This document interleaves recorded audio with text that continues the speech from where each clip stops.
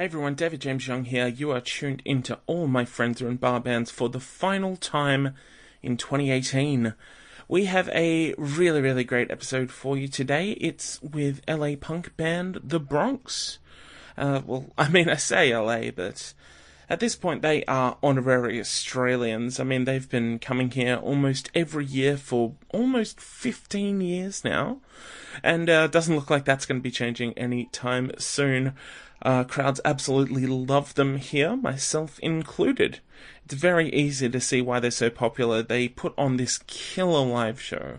It always feels like a massive party whenever they hit the stage. So it was really cool to speak with Matt and Joby, who are the singer and one of the guitarists in the band respectively, before they played at the Metro back in October. That was with friends of the show High Tension and hopeful future guests of the show Private Function. My door is always open, boys. You know where to get me.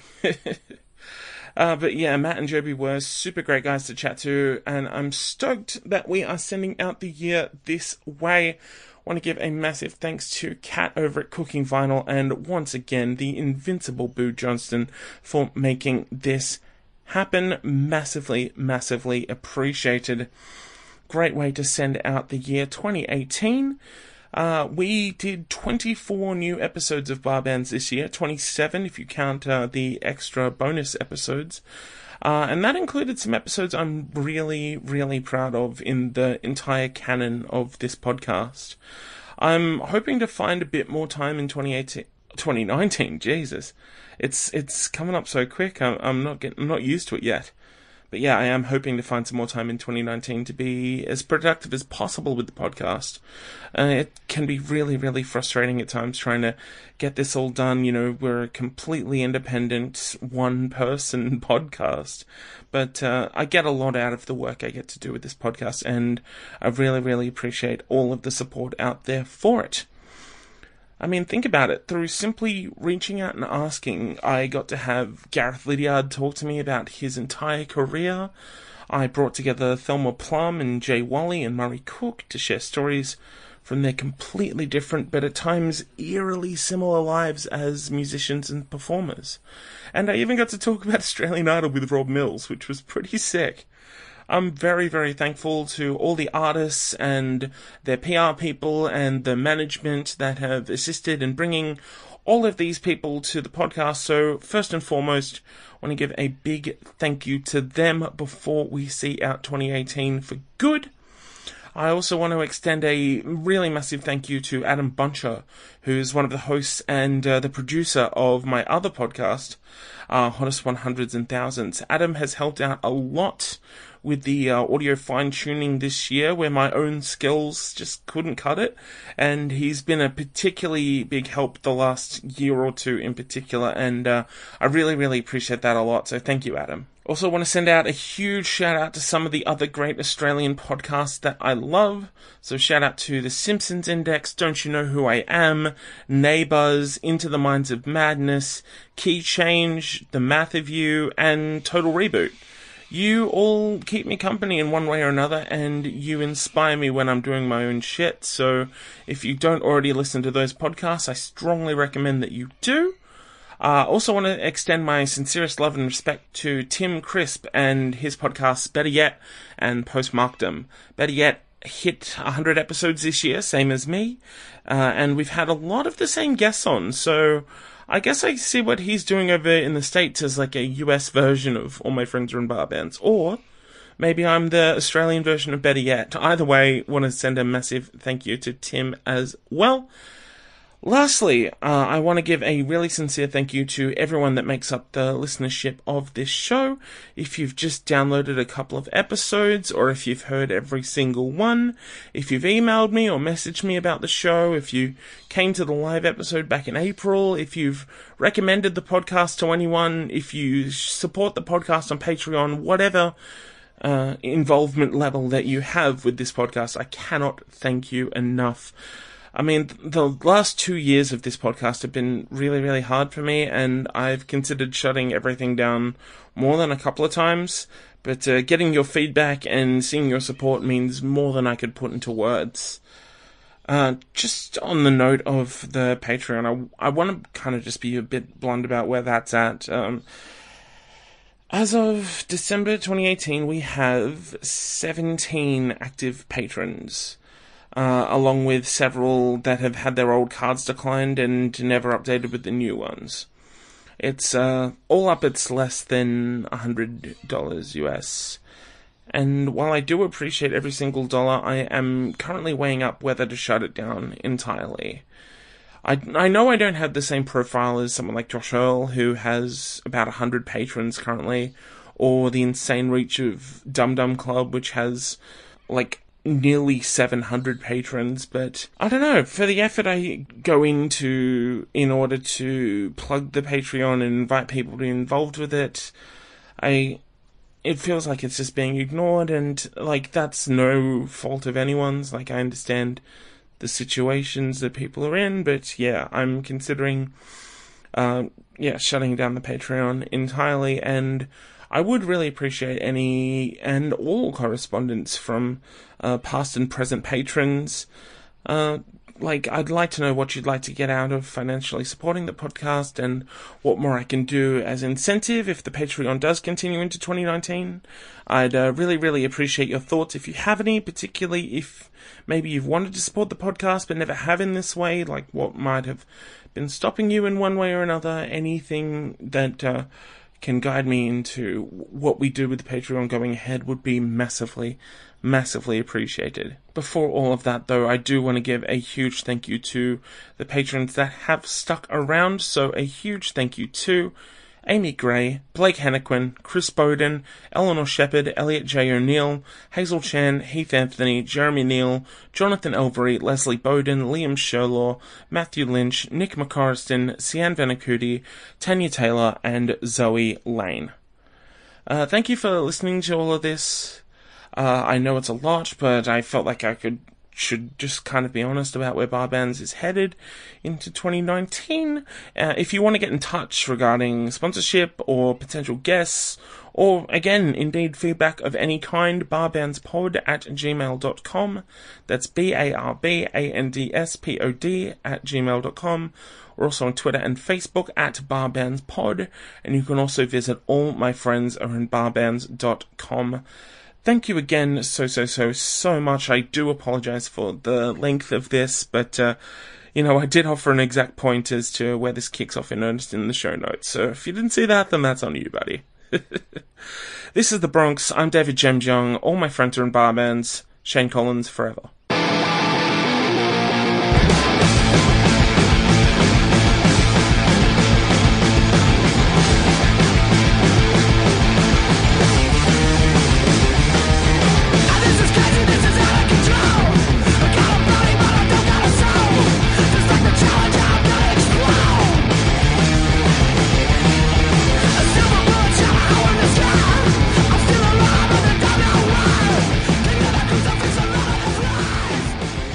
I'm David James Young, and all my friends are in bar bands. Today, I'd like to introduce you to my friends, The Bronx. What's happening, everybody out there? Hello. Oh, yeah, what's up? Please introduce yourselves. My name is Matt, and I sing for The Bronx. My name is Joby, and I play guitar in The Bronx. It is Thursday afternoon. It's still afternoon. The night is young. We are at the Metro Theatre in Sydney, where The Bronx are playing for... I think this is the third time you guys have played here? Third time, I believe so. I know we've done it, it is with Bronx and El Bronx. Yeah, and then, yeah. It's the second time as The Bronx. Mm-hmm. Third time overall. Yeah. Excellent. And, gosh, I can't even count the times you guys have been here. It seems to be an annual thing now. Yeah, we're working on it. We love coming over here. It's just a great place to play music. We got a lot of friends over here, and, it's a beautiful place. So, why not? Totally. It was actually 2 tours ago, I think. So before you came out last year, yeah? Yeah. Well, last year we came out to support Pennywise. Yeah. So the time before that was I met you briefly when Bronx opened for Violent Soho. Yes. At the River Stage. Yes. Yeah. Those massive turrets up on the other side of the River Stage where you kind of look down and watch everything from there? We were both watching from there. I remember that. Yeah, absolutely. That's a great spot to see it all. Oh yeah, it's incredible. The place was huge. Yeah. How was that tour for you guys? Like, must have been an interesting kind of change of perspective awesome. going from, the usual club stuff to, kind of those much bigger sort of rooms. We, have known Violent Soho for years, I think. Yeah. Probably about 10 years ago they came, and when they were just little kids, they came and gave us their demo. Yeah. And it was great. We just kind of kept up with them, and then we took them on a tour of the U.S., and then years and years ago. And then, obviously, they've gone on to become a massive band over here. And I couldn't, they're a good band and good people. And it's like, we're so happy for them, Hell it's yeah. great to see them grow over the years. Beautiful, beautiful stuff. Okay, so I begin these by tracing back the initial interest in music, specifically where it changed from being something where maybe you're watching stuff on TV or listening to it on the radio, etc., to being something where it clicked and you realized, I want to, sing or play guitar or be in a band. I want to be a musician one way or another. Matt, we'll start with you. Tell us about how music kind of factored into your upbringing, and if there was any kind of moment where you saw something like, that's what I want to do. Well, I've always music's really been kind of the center of my gravitational pull. It's like I grew up just on my sister's record collection, and music was the only really thing that kind of clicked with me. But it was never. It was always just listening to music. It was never. I never really had any desire to pick up a guitar or do anything like that. I would just listen to music just constantly. And I grew up listening to metal and glam rock and all that stuff. And I think where it kind of clicked to me was just discovering punk rock. In junior high and going into high school was the first kind of thing I felt that an immediate connection to. Yeah. Like heavy metal was always kind of unattainable. It was always kind of a fantasy world. It was like listening to like Dio and stuff like that. It's like you can't really. It wasn't really something that you could like apply to your own life. Yeah. You know what I mean? Totally. Yeah. But punk was, and that was kind of the first thing that So that's when I really started going to shows, and that's kind of where it kind of doubled down for me, because I felt the energy, and the community and what people were doing, and just there was a lot of people like me, just kind of going through life, and whether or not they were connected to anything else, this is what we all had in common. And I love that. That was like that got me high for years, man. And then it was like basically I had friends who were in bands, and they didn't like their singer, and they kicked him out, and I couldn't play an instrument, so they handed me a microphone, and that's it. But that was it, and it was I loved it. But to be honest, the switch never really flipped for me until like. Probably like around Bronx 2, to be honest with you. Really? Because I was still in a constant state of no way this is going to last. Right. No way, like, I'm going to actually do this for a living. There's no way. Like, I was so, I had such a low self-esteem with myself, and life was just kind of, I don't know. I was loving it, but at the same time, I was expecting it to fucking end in any second, any moment. Right. And I think, when recording Bronx 2, it was the first time I really had to dig in and really like apply myself to music. Sure. You know what I mean? Like more than just, being whatever, just, it's like I had to like, to find another gear, to find another level, and to really learn and appreciate it, and to dive in and to like actually become a singer. You know what I mean? And that's where everything switched for me. That's where I really fell in love with singing. I embraced, the role of being the singer in this band and like doing the best I can. Because we all work very hard. So it's like. You have to get to that point. Everyone has to arrive at that point on their own. Yeah. And for me, it was the process of making that record that kind of really, went from being just something that I thought was going to end to something that I wanted to do for the rest of my life. Yeah, right. What about you, Joby? Pretty much 100% the opposite. Yeah, really, right. sure. Right. My musical upbringing, I guess, started. There was just a lot of music around in my family, and everybody played, and I have an older brother and a younger sister, Yeah. and my parents required all of us to study piano, Right. plus another instrument. So I studied classical piano for about 8 years, 9 years. Uh-huh. I studied the cello for a couple of years, Right. and probably right around the time when Matt, like, when you grow up in like that's kind of your musical world. Yeah. It's, when I heard aggressive music, that really just,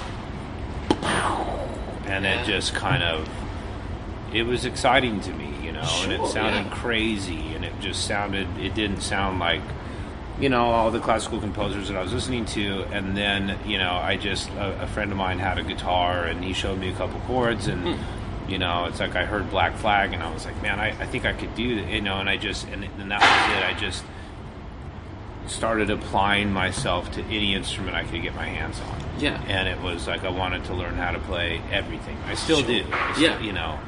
And, it kind of became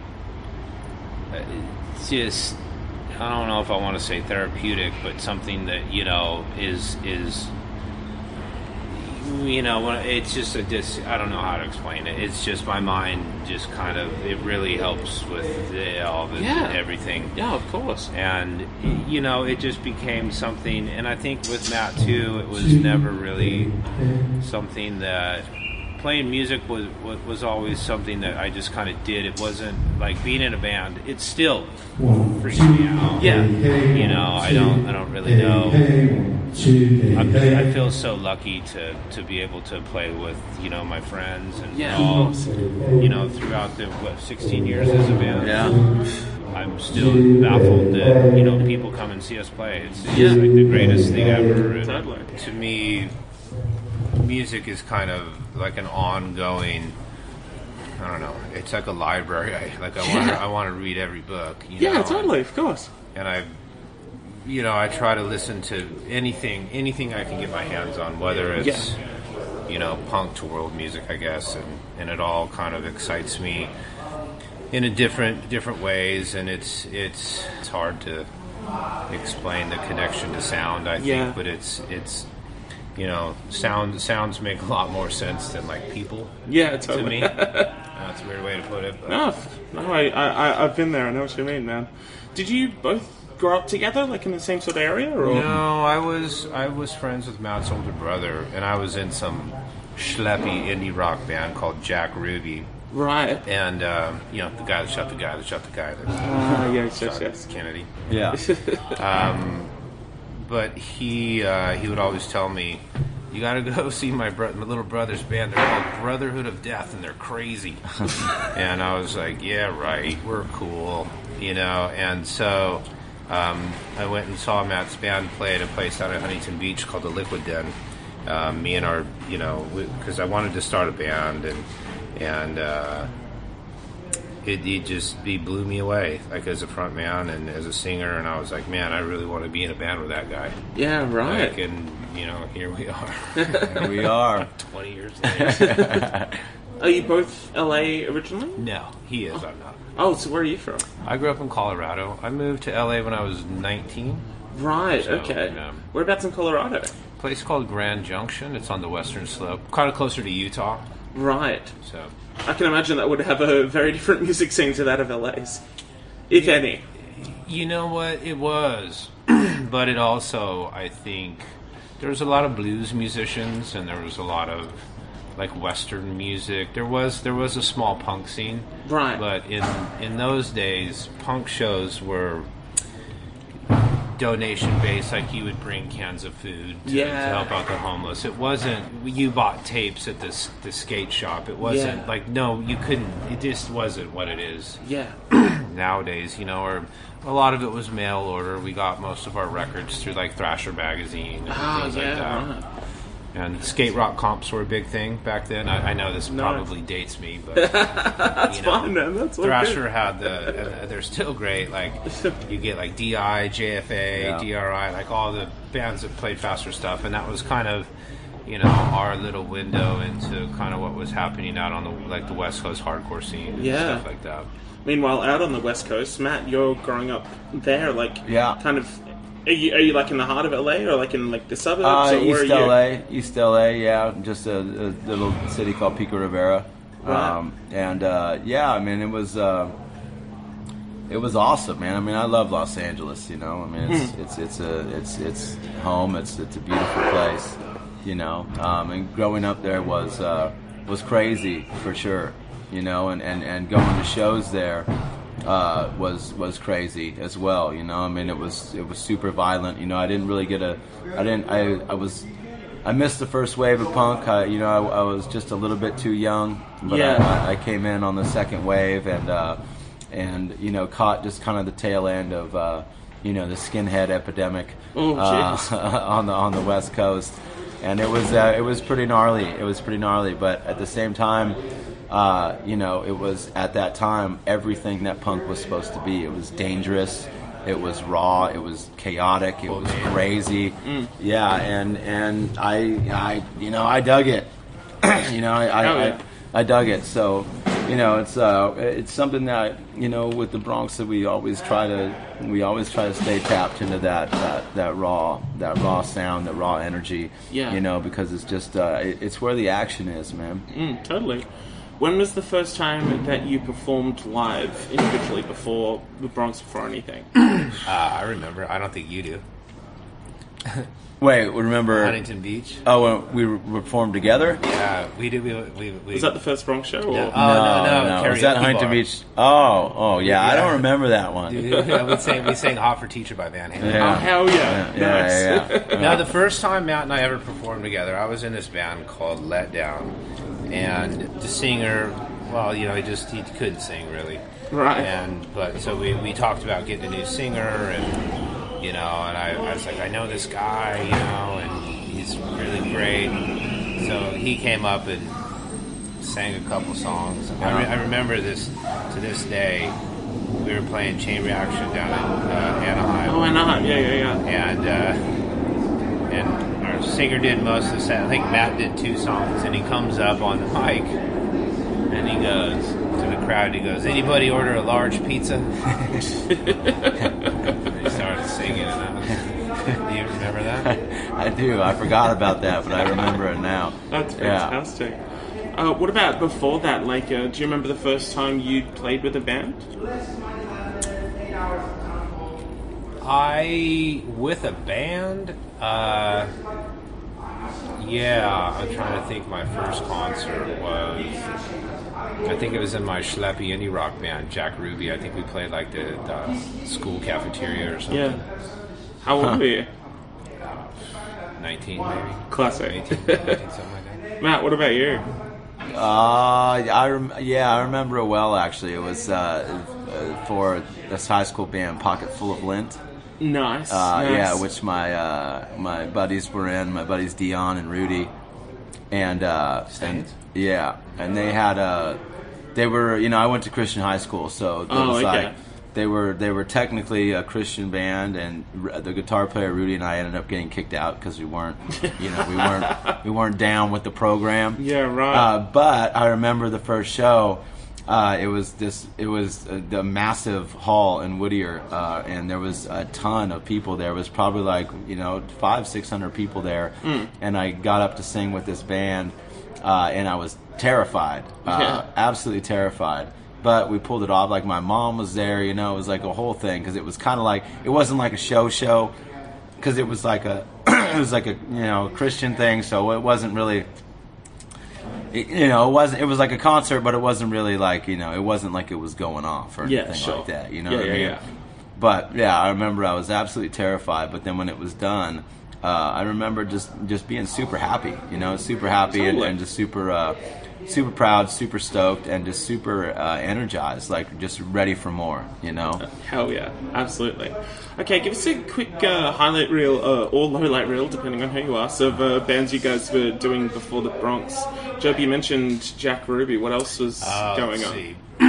I was in a band called Jack Ruby. Uh-huh. I was in a band called Let Down, Matt and I started a band before the Bronx called the Drips. Okay. And then I guess we went to the Bronx, then Mariachi El Bronx, then Pounded by the Surf. I think that's it. Do you have any other bands? Yeah, I think that's it. I got the Pocket Full of Lint, which later changed to PFI for some reason. I don't know what that was about. And then I was in Brotherhood of Death. Joby was in Brotherhood of Death. Oh, Brotherhood sick. of Death was our like our high school band, and I when I look back on it, it's so funny. Like I can't we had like a song called like Bitch Ass Ho, Yeah. and like just I mean the lyrics were just out. They were terrible. The name of your album was Champions of Retardedness. Yeah. Or Champions of Retardation. Yeah, Champions of Retardedness. And we had like taken, I shouldn't even say it out loud, just because it's just in 2018 it's just not cool anymore. No, yeah. but yeah, it was we were like the classic, just like slapstick, like it was like we loved like bands like Guttermouth and stuff like that. Sure. You know what I mean? Yeah. That should give you enough of a direction as to what we sounded like and what we were doing. But yeah, I mean, so there was Brotherhood, and then Joby and myself and Dave and Vincent started the Drips, and then Bronx shortly after that. And then once Bronx happened, the energy was just there, and it all just took off. What was the Drips like in comparison to the Bronx? Like, is there a kind of like a through line there, or was it? I don't know. I mean, it was just The Drips is like it's kind of like it's weird. We've been making music with a lot of the same people. Yeah. Throughout our musical career. It feels like an evolution. I mean, I remember those days of coming home from work and just plunking around on a guitar and just writing songs. And like any of these bands, it was just something we did for fun. We never really. Yeah. I think our goal with the Drips was to put out a single on Hostage Records. Yeah. And which we did, and that was like goal achieved. Yeah. Next. No, the Drips is cool. Drips is like kind of like just like Beach City punk stuff. It's way more just kind of grooving. The Bronx the Bronx is way more aggressive and abrasive. Right. But Velvet Hammer versus Jackhammer. yeah, Ooh. exactly. Nice. Yeah. We just reissued the original Drips full length on vinyl. Just kind of came out. Oh, classic. Nice. Awesome. I'm sure it's on the internet. It'll be there somewhere. It's a really good record. It's a good record. Nice. So what was the first show as the Bronx? We played. There was this bar that I guess if we had a local, Yeah. which means there was a friend of ours used to give us free drinks. It was pretty much. Yeah. It was a place called Three Clubs on Santa Monica and Vine in Hollywood, and it's kind of, unless you've been there, which I'm sure no one that's going to listen to this has ever been there, but it's separated. It's a bar that has a long hallway that the bar kind of runs parallel against. There's a door that goes into the bigger room, and we played in the doorway, and I think we played 5 songs. Yeah. And Matt, somehow, it was just, the place we broke everything. And you couldn't really see anything. And somehow Matt ended up getting, I think it was the kick drum. I think it was the hi-hat. Yeah, the hi-hat. The hi-hat stand stabbed me in the ass. Ooh. I mean, it wasn't like, it wasn't full. Wedged in there. Yeah, it wasn't fully up there, but I got a little tiny scar from it.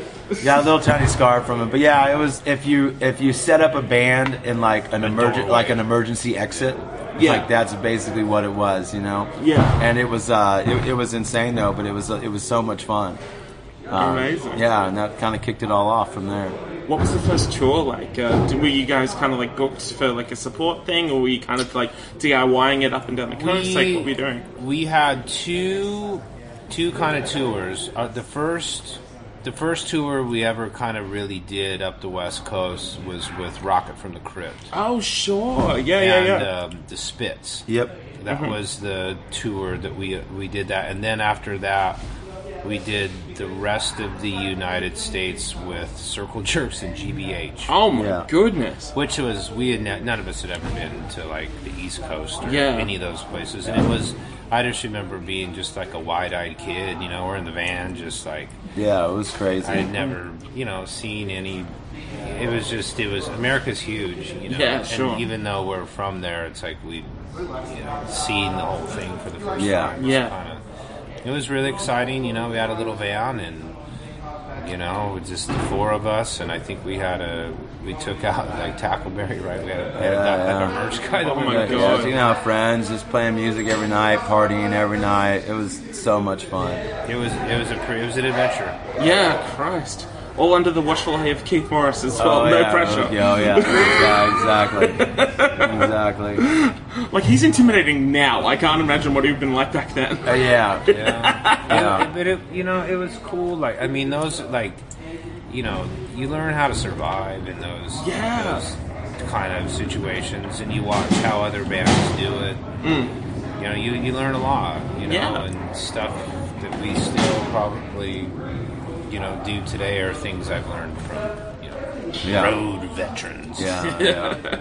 Wouldn't be long after that the first Australian tour happens, if I'm not mistaken. Yeah, I think that happened sometime around 2004. Yeah, which is obviously documented on DVD history. Yeah. And coming over here for the first time, that was life changing. I mean, it was like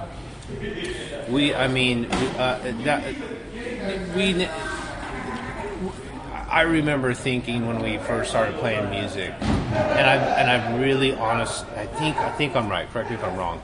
But we had our drummer at the time, Jorma, had a friend down here in Australia, right, Lou? Yeah. That was going to bring a band down. Somehow we made a demo to see, because if we could go to another country and play music, like we'd quit. Like it couldn't. That's just the holy grail to me. Yeah. And the fact that we've done it over and over and over and over and over is hilarious. But at that time, that was like all of our dreams, was just to go to another country. Christ, I can only imagine. Play music. Yeah. Yeah, and coming over here, it was insane. Our first ever sold out show was in Australia, and that was Annandale. And then we first city we played over here was Brisbane, at the zoo. And I mean it was love at first sight coming over here.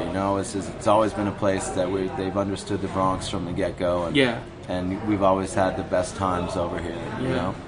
Do you, like, it's that classic trope, when you start again in bands of, like, having this idea of, like, having made it or whatever, and that can be anything, whether it's a sold-out show or, like, getting a charting album or, having your music played on the radio or TV or anything like that. Like, was there anything that happened, like, in those first few years of the Bronx where that maybe like something that you were thinking of as a teenager, kind of being like idealistic about what might happen if you're in a rock band? I mean, I'm honestly on a nightly basis. That was happening. Still it's like the Circle Jerks tour was a big one for all of us, just because that was like, I mean, we were playing with Circle Jerks and GBH every night, and that was like, that was insane, and it was like, and touring across the States, and then, just even doing like all the stuff for the first time that now you look at and you're like, I don't want to do that. Like, it's like stuff like South by Southwest and all these festivals and stuff and conferences that go on in the music industry. I mean, we were rolling into those things. I mean, it was just pure chaos. We were rolling in just filthy, drunk, fucking high, just loud, hammered, playing music and just crushing it. And we were out of control, but we were in control enough to still be able to pretty much put the music first. Yeah. Just by a hair. Just by a hair. Just by a hair. Yeah. And that kept things moving forward. But it was like, honestly, everything in those early days was so insane. And it was a big one for us. It was the first time we got asked to do Reading and Leeds. Oh, wow. Over in England. That was massive. We were like, whoa. What? And stuff like that. So. It's been crazy, man. It's been a wild career so far. Totally. We're super stoked. Is there anything for you that kind of springs to mind, Jovi? Being on TV, like that was kind of not that means anything, but one of the greatest, I think, moments of being in this band is when we played David Letterman. Oh, sure. All of our parents came in, and it was kind of like, I think that was kind of the, maybe my kid is doing something. Not that, because it doesn't matter. I mean, but it's But I think, your show them every sold out tour. But if you get a photo with Letterman, then that's it. Yeah. I think your parents kind of grew up on a TV generation sort of thing, and it kind of, I think it held a little bit more weight for them. I mean, it was cool. Like, of course, man. I think it was. My dad. My dad saw the Beatles, that's where that came, and he was like, I can't believe my son's playing the same stage. That's cool. All of our parents were hanging out there. It was it was a pretty magical time. Unreal. By means, purely, by coincidence, you two are the kind of through line throughout the history of the Bronx. You guys are the sole remaining people that have kind of seen this band through every lineup change and every incarnation and every album, etc., etc. And, I'm curious as to, what has kind of kept this band going for you guys? Do you feel like the motivation to, continue being active and touring as much as you guys are is kind of the same as it was when the Bronx was first starting out? I mean, at the end of the day, I don't want to speak for Matt, but, I like making music with him, and it's we've made a lot of it together over the years. I'm trying to get rid of him, but can't shake him. Can't shake the singer can't really sing. We're getting you. Can't shake that Joby Ford. No, it's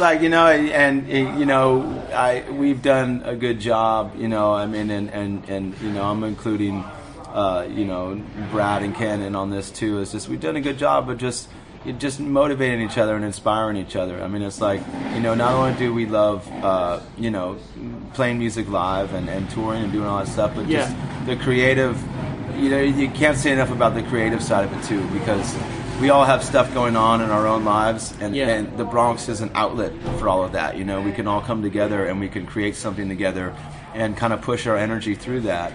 And it's something that, in that respect, I hope it never goes away. You know what I mean? Because I can't. It's like that. We're so lucky to have a creative outlet like that, and have music in our lives to be able to kind of push all of life's ups and downs through. And we have friendships, beyond that are, deeper than anything, that I've, encountered in my life. It's like Joby and I have been through so much together. It's just ridiculous. And the rest of the guys too. So it's something that's really, it's just kind of, it's in the DNA at this point. It's just who we are, and we're fortunate that we still love it. Because it's like we've seen some dysfunctional families out there on the road. No doubt. I think it's too. It's learning how to, just coexist too. Realizing that, to me, it takes a band. It doesn't take a person. It takes a band. That's it. Yeah. And that's the whole key, I think. For sure. All right, gentlemen, we will wrap it up here. But before we do that, I ask this of all of my guests, and now it is your turn. I want to know about the best and worst shows that you have ever played in your entire lives. Feel free to start on either or. You can have a happy ending or a tragic ending. I'll tell you, my worst show was a real doozy. Well, here we go. It was super early on in the band's career. We just gotten signed to Island Def Jam. We were playing the House of Blues in Orange County. Yeah. And our old drummer Jorma had a friend that had just passed away, and it was kind of like just super. It was just a super, just sad and also kind of just like important show, and at that time I was still, I like I was saying earlier just about like only coming around on like Bronx 2. I was still in that kind of like high school band mentality, and these guys were they were always just a little bit took things more serious than I did, Yeah. And the first time I ever really, really got slapped in the face like that, by music and just by, being like, not being there for my dudes was that night. I don't know what I was doing. I wasn't like out of my mind on drugs, but I was elsewhere. I was super late to the show, and I ended up getting and I got to the show literally probably like a half an hour before we played. You know what I mean? The band's freaking out, like, where the hell is this ding dong? And we get there and we go to play, and everyone's discombobulated, and I just wreck it. I can't sing at all, and my voice is just shredded. And it was just a huge bummer, and it was pretty much all on me. And I just remember getting off the stage and just feeling absolutely terrible, just like, because there's having bad shows and there's like letting your guys down, you know what I mean? Yeah, and it was like double that. And then our A&R guy, Rob Stevenson, classic. He comes up to us after the show and he goes, "Well, at least now I can say I've seen your worst show." I remember that. Oh, that's brutal. Yeah. It was pretty bad, man. It was pretty bad, and I'll never forget it. I mean, you're not supposed to forget things like that. You want to, you got to learn from moments like that, and I think I did for sure. But honestly, best show, there's probably 100 or two after that would qualify. I mean, there's been some real amazing moments between the Bronx and El Bronx, that have all been super, super special. Trying to think of one is almost impossible. Yeah. What's the first one that comes to mind? The very first thing where it's just like, there you are. That was awesome. I don't know. I think getting played a show and then getting a record deal, I thought was that kind of blew my mind, because we had been playing music for probably 10 years to no one. Yeah. Yeah. And then all of a sudden people wanted to put our records out. I still have a hard time swallowing that. One of the last, I just thought of one of the last super badass shows we played was at Hellfest in France. Oh, nice. That show was, because that's a really cool festival. It's like, it's curated well. They own the land and they turn into like this crazy it's a nice one. Crazy just playground for all things like punk, metal, hardcore. And it's just run really cool, and it's in France, and France is dope, so. Oh yeah. But they had this whole area called the War Zone, and it was designed like a post-apocalyptic like prison. They had like guard towers and all this stuff. Yeah, right. And they can fit, probably somewhere between like 6,000 to 8,000 people in this open little area. Yeah, wow. And it was just rammed to the gills. And we were in the middle of a European tour. We were playing lights out. We were on fire. And we came into that show that day and we just leveled the place. And everything was just, everyone was going off. And it was just one, one for the books for sure. And, yeah, it was a really, really good time. Joby, can you think of any particular tragedies of the band? Yeah. Where do I start? Actually, I think one of the, speaking of letting your guys down, I mean, I got, it was a few years ago, we were playing actually down here in Canberra, and I just did something to my back and I couldn't move. I kind of was like paralyzed, and it was just a weird night. It was a weird night, and I was on for about the next week or 2 weeks. I was on some pretty heavy duty fucking painkillers, and I just really wasn't playing the right songs. I was starting stuff all over the place. I think at one point I had a sheet over my head. Oh my god! I was in a wheelchair. Like, it was just, I'm not. That's why you get a second guitarist, man. Yeah. To the youngsters out there, drugs are bad. Especially painkillers. Yeah. That's a great moral. Yeah. The most recent Bronx album is V, or Brevunks, depending on who you ask.